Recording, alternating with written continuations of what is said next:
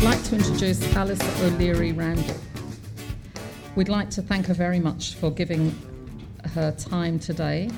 And she flew in from America yesterday and then drove up through that storm. She wasn't worried about getting the plane landing. I thought we were going to go off the freeway, though. It's the worst storm I've ever driven through, so it got rid of the jet lag for her. She was a near-death experience will do that for you. And that's just my driving without the storm. Alice, I first met Alice at one of Lucy's symposiums and got talking to her. Alice is a senior spokesperson for the Medical Marijuana Movement, co-founded in 1976 with her late husband, Robert C. Randall, who was the first person in the United States to legally receive medical marijuana. Following her husband's untimely death in 2001, Alice took a well-earned break from the front lines of the medical marijuana movement and embarked on a nursing career. Following her retirement in 2012, Alice has returned to the medical cannabis issues to educate and celebrate the contributions of many brave individuals who courageously fought for medical access to cannabis. So to hear from the experience of America, please join me in welcoming Alice O'Leary Randall.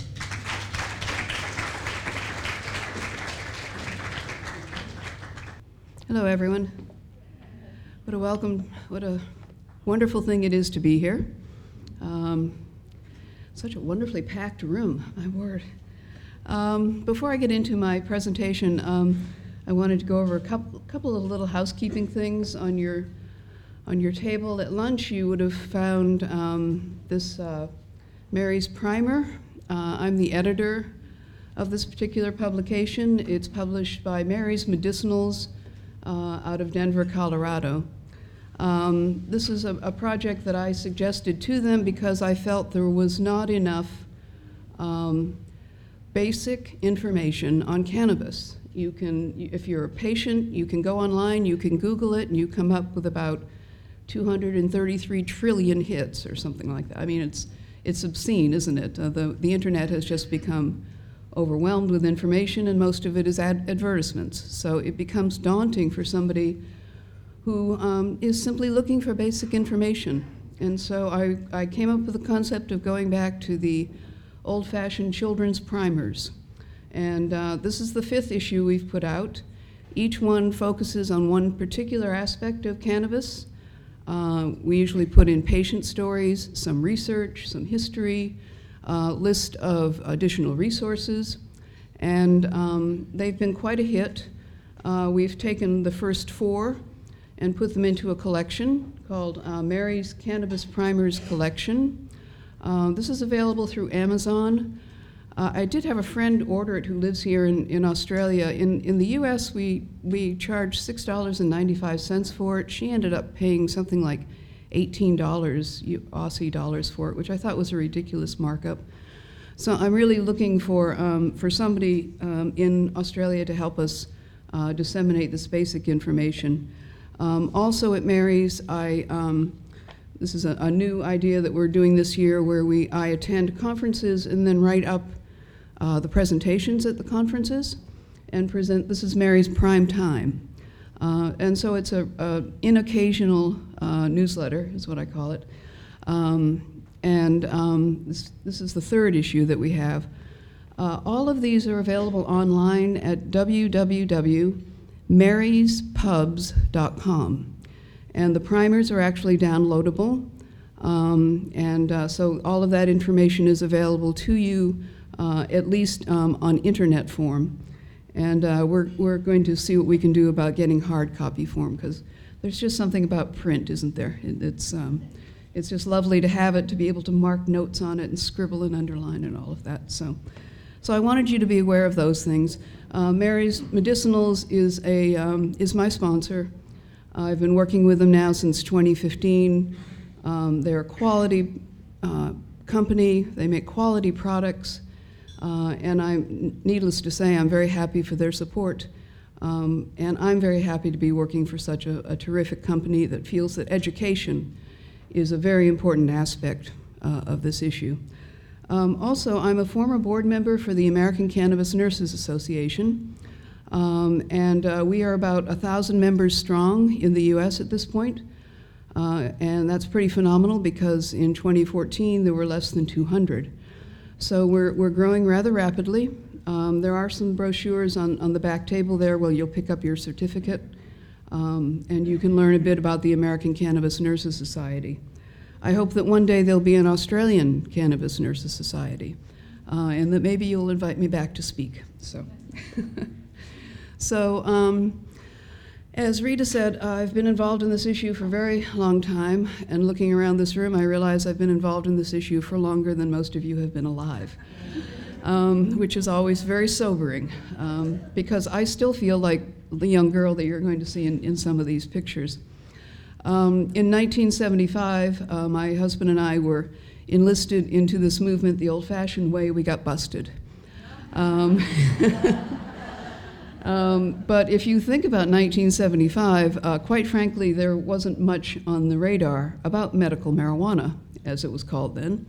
In fact, I had a call from a lexicographer a few years ago, and he had traced things back, and he could not find the term medical marijuana before my husband's case. So it was my husband's case that actually, it was my husband who actually coined the phrase medical marijuana.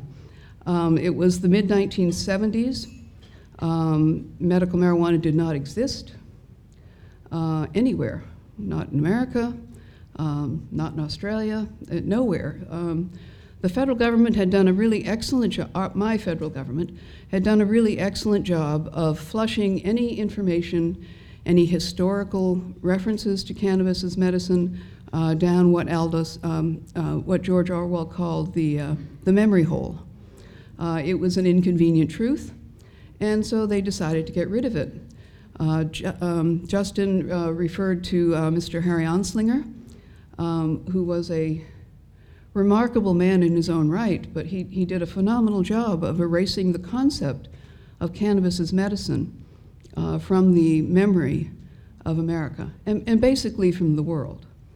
We have to remember that cannabis and mankind have really walked together, hand in hand, as you will, for tens of thousands of years. It's the last 80 years that have been the anomaly in terms of cannabis's history.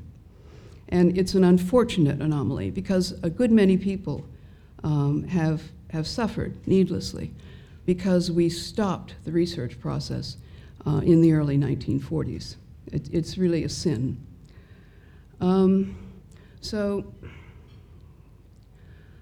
This is Robert and I in 1972. I like to call this picture our salad days picture. We were young, we were very in love, and this was about 6 months after Robert had been diagnosed with glaucoma. Now, we were 24 years old at the time, and the thinking at that point was that young people didn't get glaucoma. Only old people got glaucoma. So even though Robert exhibited symptoms for glaucoma very early on, he was diagnosed as having eye strain and was told not to, don't read so much, young man. Get out, run around, have a good time. But he finally found a good ophthalmologist who did diagnose him as having glaucoma, and it was so advanced at that point that the doctor told him he had about 5 years of sight remaining, which is pretty daunting when you're 24 years old. He discovered quite accidentally that marijuana helped his vision, and after we were,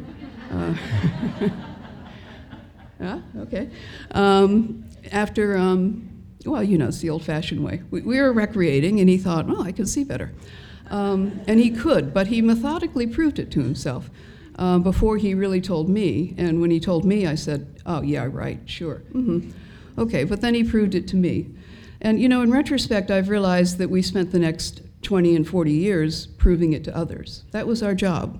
We were plucked out of whatever from all the other people to do that, and Robert was uniquely trained to do that. His undergraduate degree was in rhetoric. His undergraduate degree was in speech and debate. His graduate degree was in rhetoric, which is the art of public persuasion. And so I'm not sure that the fates could have found a better individual to say, okay, Robert, go out there and tell the world again about cannabis. it got to the point where officials from our federal government would not appear at conferences or on news shows or TV shows with Robert because he just sort of cut them to shreds. And so he was a wonderfully articulate man. And when he finally got access to marijuana in November of 1976, after a rather lengthy petitioning process through the federal government, it became big news. This is my favorite headline from the time: "Bob smokes pot and it's legal." Okay, and this is just one sample of thousands of headlines. And it wasn't the age yet of 24/7 news, but nevertheless, he was on all the major news shows of the time. Newspapers, radio shows, it was big news. But one interesting thing that I think is important for all of you to know is that it wasn't in America that heard first about Robert Randall. It was actually here in Australia. This is an article from the Melbourne Age, April 1976, written by Creighton Burns, who went on to become the editor of the Age. And I was working for Creighton at the time as a research associate. And of course, I told him about our situation. He was intrigued, and he wrote this article, and it appeared several months. Robert received the marijuana in November of '76. This was in April. So several months before anyone in the globe heard about it, Australia heard it first. So that has always given me a warm spot in my heart for Australia. So that's that story. You heard it here first. So moving on. Robert had many accomplishments. He was the first legal marijuana smoker. He was the first to establish the concept of medical necessity, which is the judge found in our case that the problem that he was addressing with using marijuana was worse than the crime that he was committing. And that's the concept of necessity. And so that was the first successful use of medical necessity, even though necessity is a very old concept in common law. He is the acknowledged founder of the Medical Marijuana Movement, and he devoted 25 years of his life to fighting for laws, changing of laws. And the court case that Justin mentioned, where Francis Young found that marijuana was safe, it was my husband who led that court case. So he was quite a remarkable man. He accomplished quite a bit, and it was my honor to be his partner in all of that. But you know, this conference today is about debunking some myths about medical cannabis, and one of the ones that I wanted to debunk was the concept that the medical marijuana movement began in 1996 in California, with that being the first state law that was passed. In fact, in the late 70s and early 1980s, Robert and I, along with patients throughout the U.S., were able to pass 34 state laws. The interesting thing about these laws is that they ordered the departments of health to establish statewide programs of research using federal supplies of marijuana. Now, these were 34 states.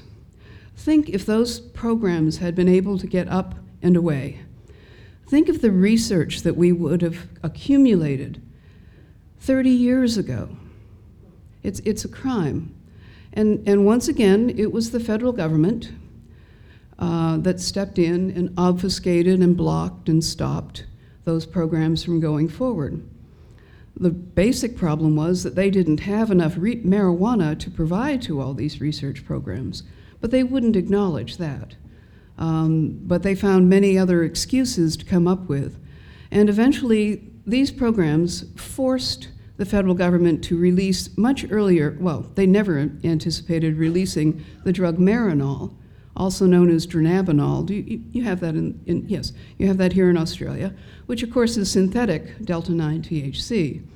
And it was released through our National Cancer Institute through their Group C program, which suddenly made it available to tens of thousands of cancer patients. And the federal government put out a press release at the time saying the pot pill, it does everything that smoking a marijuana cigarette would do. And the public was not very sophisticated in its knowledge of medical cannabis, so they thought, oh, well, that's great. I don't need to get that nasty old plant stuff. I'll just take this pill, and it'll stop me from vomiting. Well, of course, the very idea of taking a pill to stop you from vomiting has certain, I don't know, some problems, I think. But nevertheless, the net effect of that release of Marinol was that it took the wind out of the medical marijuana sales in the U.S. And so it kind of stopped our forward momentum for a while. But moving forward into the 90s, medical marijuana had become very important to the AIDS community. And so we established a program called the Marijuana AIDS Research Service. And we hoped that the federal government would allow AIDS patients to apply to the federal government and manage to get supplies of marijuana through the federal government to treat the symptoms of AIDS, vomiting, weight loss. And there was a program at that time called a compassionate use program. There were about 12 patients enrolled in it. My husband was one of them. And we figured that this program could be expanded. AIDS patients could acquire the legal marijuana that they were looking for. And so we started the Marijuana AIDS Research Service in order to prepare the forms that the doctor and the patient would have to fill out. Now, prior to this time, our system in America sounded a lot like what Lucy described this morning. It was extremely convoluted, extremely difficult. There was a stack of papers about like that was sent to doctors, and they were told to fill them out. Well, a doctor doesn't have time to even look through the packet of papers, much less fill them out. And they were told that they had to fill in all kinds of data from phase 1 research program, research studies. It was just a ruse. It was to put them off. So we took these forms and we shrunk them down to a very manageable size. The thing about AIDS was the symptomology was so routine throughout all of the patients that we could streamline those forms and make it far easier for the doctors and the patients. They could, in fact, fill those in about 20 minutes. And in most cases, it was the patient that filled them out and took them in and left them with the doctor, and the doctor looked at it, and he went, yeah, sure, okay.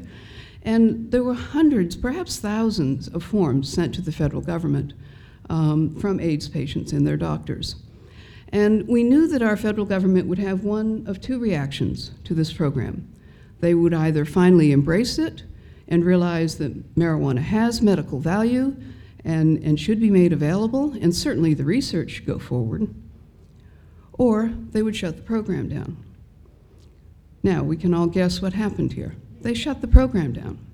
They grandfathered in the 12 existing patients who were already receiving marijuana, but no future patients would be allowed in. Now, the government really did not estimate, they underestimated how sophisticated the public's knowledge of cannabis had become at that point. They thought they could get away with shutting down this program and not suffer any repercussions. Well, they were very wrong. There was an outrage across America about the treatment of AIDS patients by our federal government relative to their request to have legal access to cannabis.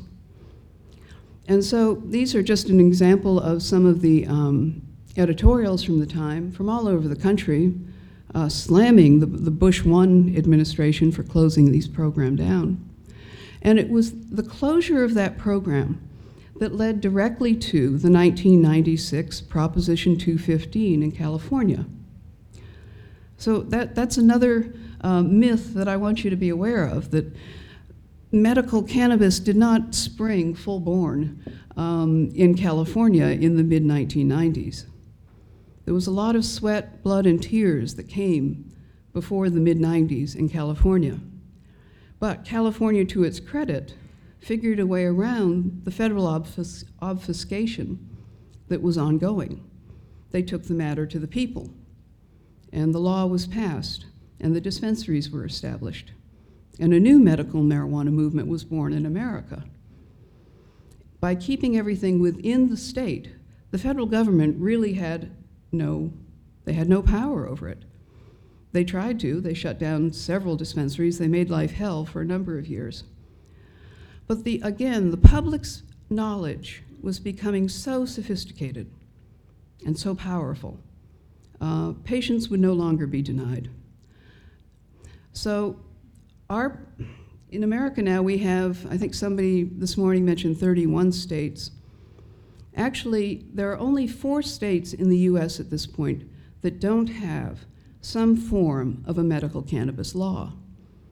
Now, in some states, those are just CBD-only laws, and there are no dispensaries. In other states, of course, like California and Colorado and many others, the cannabis is being grown, the dispensaries are thriving, and life is pretty good for some of our medical cannabis patients, if you're lucky enough to live in the right zip code. Honestly, it's medical care by postal code in America at this point. If you're lucky enough to live in one state, you can use cannabis. If not, well, you can move to a state that does, and I've certainly known many patients who have done so. Or you can tough it out, if you will. I get frustrated with our system in America because of that, because it's so geographically centric. And each state is different in terms of how it administers the law and how they provide cannabis to the patients. In fact, it seems to me in my country at this point, each state that passes a law is trying to be tougher than the one before. And so the access gets harder. And I frankly would love to see the federal government take a more active role and standardize the program. Provide true prescriptive access rather than, we don't have prescriptive access in these states, of course. We can't call it a prescription. It's recommendations. The doctors can recommend cannabis, okay, but they can't prescribe it. So there's those little silly things that kind of make me nuts. But then I come to Australia and I hear Lucy talk about the problems that are here. And I have to admit, I'm cast back about 30 years to a time in my country when things were extraordinarily different and very difficult for patients who needed cannabis to get a hold of it. I'll save you some math here. I've been in this for 42, 43 years old, and I'm now 71 years old. And I find myself wondering if I'm going to live to see a day in which cannabis is treated like any other medication. I've come to believe I won't, frankly. The stigma that was noted in this excellent documentary that we saw, the stigma is still so strong. At one time in my life, I was formulating this theory that it's almost genetic in some people to hate cannabis, that it's ingrained in them. It's epigenetics, I believe it's called, where not only physical traits and whatnot are passed on, but also thought processes. They're using epigenetics now to explain some bigotries. And I think that what we see in the opposition to cannabis is a bigotry. It's a botanical bigotry. And whether it's to protect a pharmaceutical company or protect the power of bureaucracies, I don't know. I don't know how something so practical can be so opposed.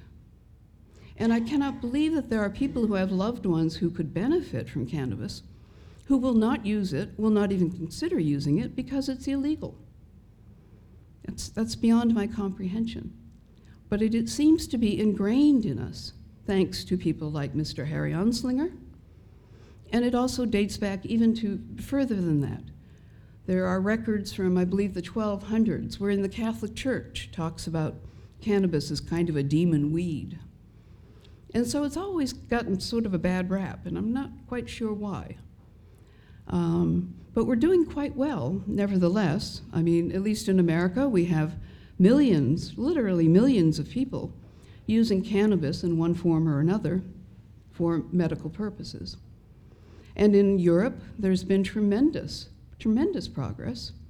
Canada, my neighbor to the north, has had a medical cannabis program for almost 20 years. And of course, just a couple of days ago, they legalized it for adult use.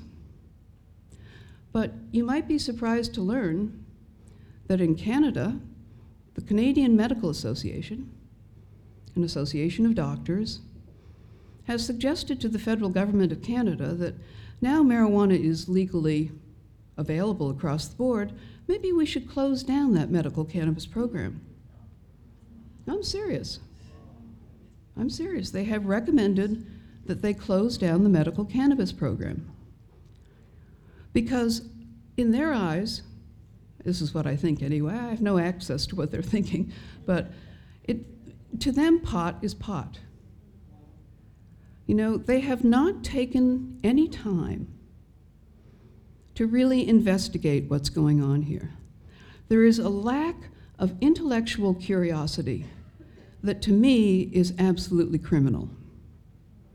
How can all of this information about cannabis, about the medical uses of cannabis, swirling around the globe at this point, how can you not look at that and go, and be a doctor, and go, maybe I should look into this a little more?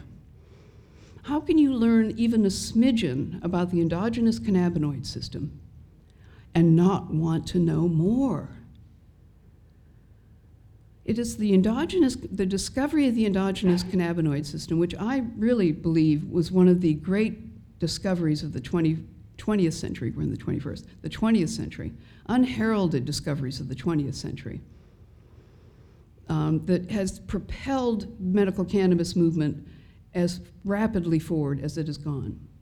Because suddenly so many scientists around the globe could go, oh my gosh, now I understand why something that could cure migraines and glaucoma, well, not cure, but help migraines and glaucoma, cancer, Crohn's disease, neuropathic pain, diabetes.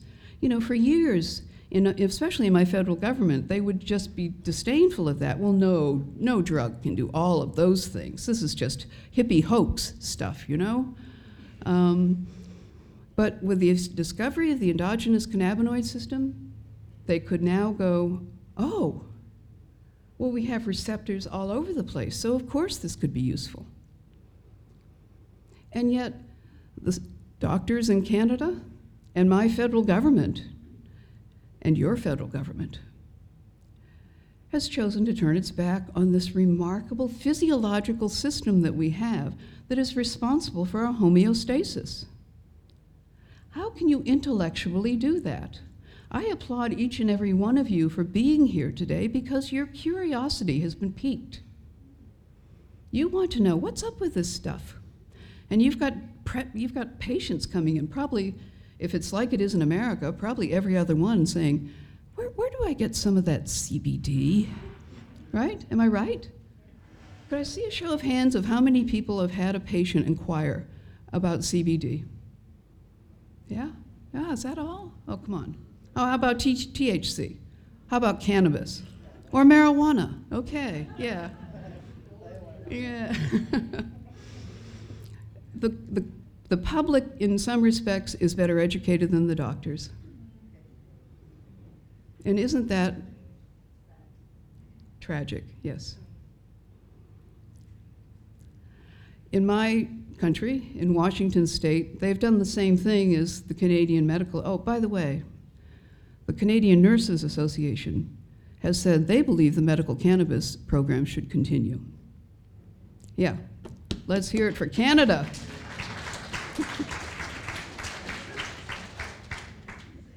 This is why everyone in this room is so important. The nurses know where it's at. The nurses are the front line. The doctors don't have time to listen to all the inquiries, but they'll ask you, you know, while you're taking their blood pressure and doing all that stuff that nurses do. They'll ask the questions. I have a very good friend in California who's an advanced registered nurse practitioner. She has a practice devoted only to cannabis, and she sees primarily elderly patients. In the past 4 years, she has seen 4,500 patients. Now, she cannot prescribe cannabis, but she can recommend it. And I honestly feel that this may be the hope and the future of medical cannabis is in this room, is in us nurses, because we have the time to listen. I attended a conference in Vienna and listened to one doctor say, after 2 fascinating days of presentations, who stood up and said, I don't know how I can incorporate this into my practice. I do not have time to listen to all of these patients. Well, first of all, I don't know why he became a doctor if he doesn't have time to listen to the patients. And secondly, it's such fascinating stuff.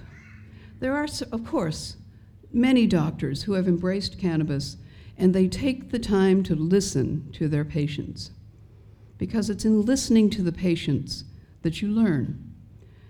And granted, cannabis is not a take 2 pills, see me in 6 months.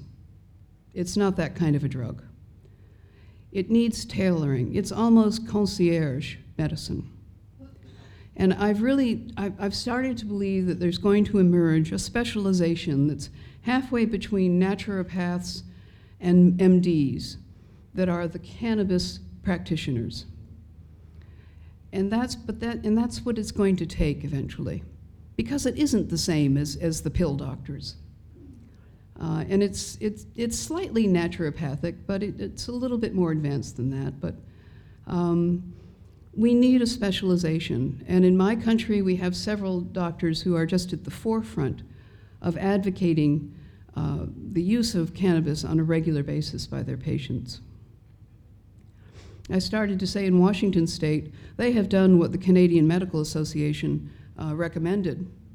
That is, they have folded their medical cannabis program, which I think was set up in the early 2000s, and they've closed that down, and they folded it into the recreational program, and they've lumped it all under the Department of Tobacco and Alcohol. Now, would you want to be a patient and know that your regulatory body is the Department of Alcohol and Tobacco? I don't think so. Honestly, it makes me so sad, because it shows how after 40 years, 43 years of effort on my part, and many years, Lucy and others around the world, like Lucy, I became quite emotional during that documentary. I never had the honor to know Dan, but I've known other Dans. I've known Lynn Pearson in New Mexico in 1978, 25 years old with testicular cancer, who spent the last good days of his life lobbying the New Mexico legislature to pass a law recognizing marijuana's medical value and establishing a statewide program of research. That was the first law in my country. And like Dan, Lynn didn't live long enough to see the true fruits of his labor. And I could stand up here all afternoon and tell you about patients that I have known. And what has started to irritate me more than anything is that I see this cannabis industry exploding globally. I read about how it's going to be a $2 billion, $6 billion, $20 billion business around the world. An industry built on the backs of patients. And we just seem to be forgetting about them. And I would honestly hope that each of you in this room takes away those images that we've seen from Lucy's presentation and Carol's, and remembers the patients as you move forward, and that you fight to keep a clean medical cannabis program once it gets up and running. And it will. Patients will not be denied, but they can be beaten down pretty darn good. So please, remember the patients. Remember, you're the nurses. You're the ones who are supposed to listen. And try to help Australia move forward on this. I don't know what the answer is. I listened to Lucy this morning and felt so powerless. But then I think back to 1975, when there were two young people who just thought that we'd have all this cleaned up in about 5 years. And, well, we missed that mark by a little bit. But you know, legal or illegal, it works. And we helped a lot of good people through some really bad times. And I think all of you can do the same. Please keep speaking the truth. Learn the truth. Learn, learn, learn. Get the primers, download them. Basic information. Share it with your patients. Support United in Compassion. Because this is the future in this room. And I hope that 40 years from now, there isn't somebody up here. I hope it isn't you, Lucy. I just hope that we're beyond all this in 40 years. I hope we're beyond all this in maybe the next 5. Maybe we're right about the 5 years. We just missed the starting point. But anyway, thank you. Thank you for your attention. And I wish you all the best. And I thank you for your intellectual curiosity and your compassion.